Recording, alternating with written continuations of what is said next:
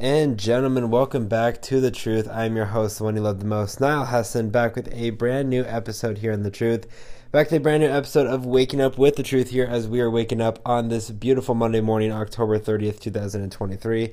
I'm only partially lying. You guys understand that my Monday morning shows are actually recorded on Sunday night just because I have so much stuff going on Monday morning that I really don't get back to my house until about noon, and it's kind of too late to do a Waking Up with The Truth there. So Monday mornings, at least until I have Lyft, I'll probably say it, or stop having Lyft, which will probably be winter break. I'm a college student, if you guys didn't know. What I was gonna say was probably from the Mondays moving forward, I'm just gonna make these a free show. I know I've made like a lot of free Waking Up with the Truth a lot recently, and I do apologize for that. It is strictly a subscriber only show, but I do give some free shows out here, and usually the Monday ones are the shittiest ones, just because it's not as current. I mean, yeah, I'm recording this one actually like the earliest I've ever recorded them, at 8:15 Eastern time on Sunday night. But I'm still gonna be able to get some of this stuff out here, and if there's anything breaking in the morning, I won't be able to talk about it till really Tuesday's show. So I do apologize for that, but I hope you guys do understand, and I hope you guys are still excited for another edition of Waking Up with the Truth here and get your day started for Monday, October 30th, 2023. I hope you guys are excited for Halloween tomorrow as well. Let's go and kick things off in the NBA. 76ers James Harden doesn't play in home opener versus the Blazers, but he does sit with the team. And again, I feel like every day we're going to be talking about whether James Harden plays or not. He missed his third straight game at Sunday at home. He was sitting with the team, however, and one of the big reasons why was the fact that he needs to get back into shape and get back into NBA playing ready, basically, compared to just kind of hanging out in the mix and not doing anything. So, for Harden, it's just going to be a question of when does he come here, right? Like, when does he get back in the swing of things and have some success and be able to play? And I hope it's sometime soon, but you never really know. I think there's maybe a tentative plan for Thursday, I saw, or something like that. But it'd definitely be great to get James Harden on the court. I'm kind of getting tired, to be honest, of saying, when is James Harden going to come back? Like, I feel like this is something I've dealt with on a consistent basis as, a fan who does podcasts and all that stuff. So it is interesting, but hopefully he's able to come back with them as soon as possible. Moving over to the NFL, I'm really sad today, really sad, because Kirk Cousins tore his Achilles in a win over the Packers. Vikings quarterback Kirk Cousins tore his Achilles during Sunday's 24-10 win over the Green Bay Packers. Head coach Kevin O'Connell said post-game that the team fears the veteran suffered the injury. Well, no shit. Cousins was carted to the locker room in the fourth quarter, having MRI confirmed the ailment. Yeah, this sucks really bad for a couple reasons. One, because I'm a Vikings fan. Two, we're finally going in the right direction. And three, Cousins is one of the best dudes in the entire NFL. And he's honestly stayed healthy for the majority of his career. And I kind of take blame because I guess I forgot to knock on wood earlier when I was talking with one of my roommates about how Cousins is one tough son of a bitch. And I know he is, but I mean, the hits that he takes, and in my head I was thinking how he's always able to stay on the field, but unfortunately that's not. And the biggest question mark is, what do the Vikings do moving forward, right? Like, I don't know. I really don't know, because there's so much in the air. Originally, he was going to waive his no-trade clause, so obviously can't trade him. He's a free agent after the season. Do we re-sign Cousins? We can't re-sign Cousins and re-sign Jefferson, so if somebody's got to take a pay cut, or they both got to take a pay cut. If that's the case, maybe we just go out and get a guy like Kyler Murray or somebody like that. Trade for a Kyler Murray. Or if that's not the case and we plan on re-signing Cousins, why don't we just sign like an Andy Dalton or trade for an Andy Dalton or Jacoby Brissett for the rest of the season? I don't know. There's a lot of tank for Caleb. I don't get that. I mean, I hate tanking for quarterbacks regardless. But, I mean, it's one of those things that I just don't know what the Vikings are going to do. And to be quite frank, I don't know what the Vikings think they know what they're going to do as well. Thankfully for the Vikings, I shouldn't say this because it's the NFL, but they have somewhat of an easy schedule moving forward. They got at Atlanta next week versus the Saints, at Broncos versus the Bears, then they have their bye week, and then at the Raiders. I mean, those are all winnable games right there. They can win any of the next 5 games with a healthy Kirk Cousins.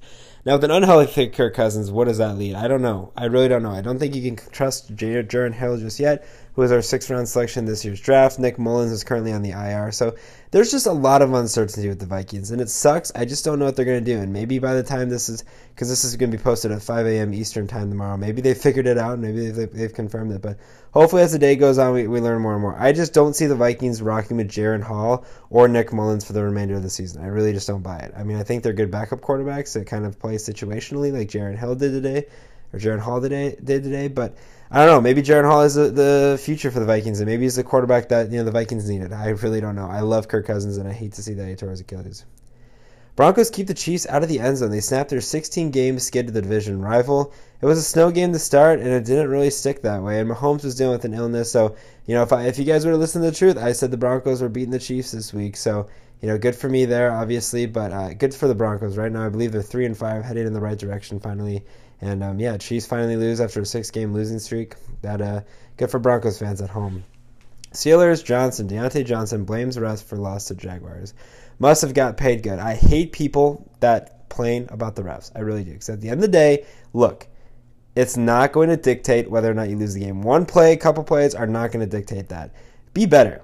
If you want me to be honest, be better. Stop complaining about the refs. There's so many areas in a game where you can have success that does not blame the refs. I hate when umpires in baseball are blamed for missing a strike or whatever. Like, dude, there is an opportunity to succeed in every play. You can never blame officiate. I hate it. It's one of my biggest pet peeves. So, you know what? Piss off, Deontay Johnson. I hate it. It bugs me. It irks me. I can't tell. Bengals contain Brock Purdy. Hand 49ers their third straight loss.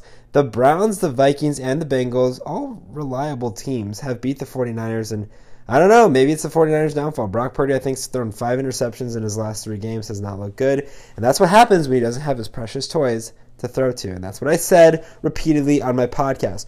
Also, what I said repeatedly on my podcast was Will Levis will be a Hall of Famer. He throws for 4 touchdowns in an NFL debut. I stick by this. I think Will Levis will be a Hall of Famer. I don't know why.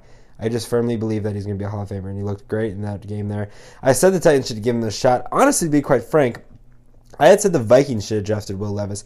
I had said Will Levis and Hendon Hooker, by their career's end, will be the 2 best quarterbacks in this year's draft class. I really do believe so, and I'm going to stick by that. Matthew Stafford exits, lost to Cowboys with a thumb injury. We did see that. It was basically a ton of quarterbacks in the NFL just got injured and sent home, which was very unfortunate to see. But Stafford exits, lost to Cowboys with a thumb injury. You obviously hope that he's able to come back as soon as possible. Maybe Stafford's the guy the Vikings trade for, right? Like maybe the Rams decide to sell and they sell Matthew Stafford to go back to the division. And there's 2 games against the Lions that would be crucial for him. Steelers, Kenny Pickett suffers rib injury and lost to the Jaguars. I believe he was out for the game as well. Dolphins, Tyreek Hill says he's light years ahead of where I was with the Chiefs. I don't know if I believe that, but I don't know. I guess what happens. Jets stunned the Giants late and earned an ugly 13-10 overtime win. This was an absolutely stupid game. Tyrod Taylor actually got sent to the hospital in this one for a rib injury, and so they turned to Tommy DeVito. What a ridiculous game, though. Okay, they had 7 passing yards. The Giants had 7 passing yards. Absolutely insane. Saquon Barkley, 36 rushes, 128 yards in the day. Tyrod Taylor, 4 for 7 for 8 yards. Tommy DeVito, 2 for 7 for -1. I mean, what is this? This is how ridiculous. If you had a Giants wide receiver, you're screwed. Darren Waller injured his hamstring, is out for the game. 1 reception, 4 yards. Matt Breida, 1 reception, 4 yards. Saquon, 3 receptions, no yards. And Darius Slayton, 1 reception for -1 yard. Like, what in the actual hell did I just watch? I didn't even realize the stats were this bad here.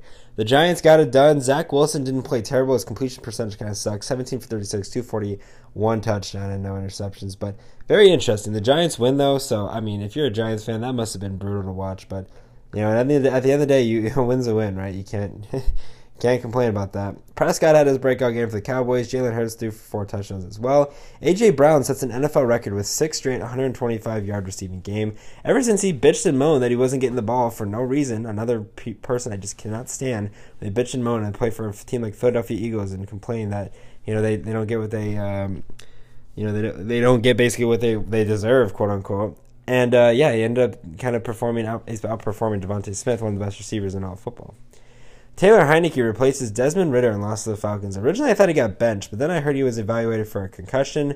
I don't know. But, yeah, Taylor Heineke, a very reliable option there, the backup quarterback there for the Falcons. Desmond Ridder continues to struggle. I think the Falcons are going to look at a quarterback in the draft class, and we'll see what happens this year. Chiefs add Patrick Mahomes to the injury report with flu-like symptoms, but he played against the Broncos, obviously. And as I mentioned, Tyrod Taylor taken to the hospital with a rib cage injury. I believe he's good to go. I mean, it was a more precautionary thing. He will remain hospitalized overnight for evaluation, which actually is a little bit more serious than I thought it was, but I'll definitely have to look up that. But the quarterback room for the Giants is just dwindling and dwindling and dwindling, to say the least. I think that's basically it. Let me just double check real quick if there's anything else I want to talk about. Yeah, that's basically it. Looks like we're going to be good to go for the NFL. Let's go ahead and switch gears to Major League Baseball. We got Game 2 in the World Series here tonight. Hopefully you guys are excited. Phillies owner feels deep obligation to Harper to win World Series. I mean, yeah, the amount of stuff that you invested in Bryce Harper and for you to not win a World Series would definitely be very crucial. And Phillies have just been, basically 1-2 games shy. I mean, 1 game this year from making the World Series, and I think 2 last year from winning it. Anyways, Game 3, the series is tied 1-1. Rangers at the Diamondbacks. Max Scherzer, 0-1 record, 6 2/3, 9.545 ERA, 1.65 WHIP, 6 Ks to go along with 2 walks. Taking on Brandon Pfaadt, who's 0-0, 16.2 innings pitched, 2.7 ERA, 1.08 WHIP, 22 Ks and 3 walks. He's actually had a tremendous postseason. I'm going to go with the Rangers here on the road here, -1.5, over under 9.5. Give me the over as well. I think Pfaadt definitely struggles. I think Max Scherzer gets a much-needed win.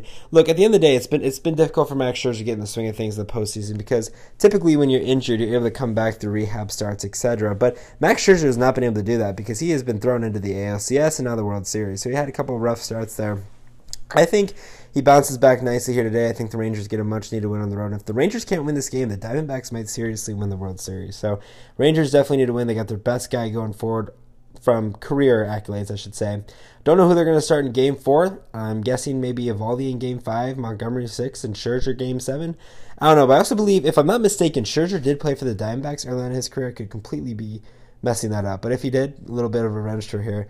I don't know, I still think it's the most pathetic World Series of all time. But anyways, guys, hope you guys did enjoy this episode of Waking Up to the Truth. If you guys did, make sure you follow The Truth on Twitter at TheTruthAs1 to stay up to date with the latest information regarding the truth, including podcast dates, podcast uploads, and other important information of value. Make sure you follow The Truth on Instagram and TikTok as well at the.tt.truth. A lot of fun and exciting stuff on there. And like I said, guys, this was recorded at about 8:30 Eastern time on Sunday night.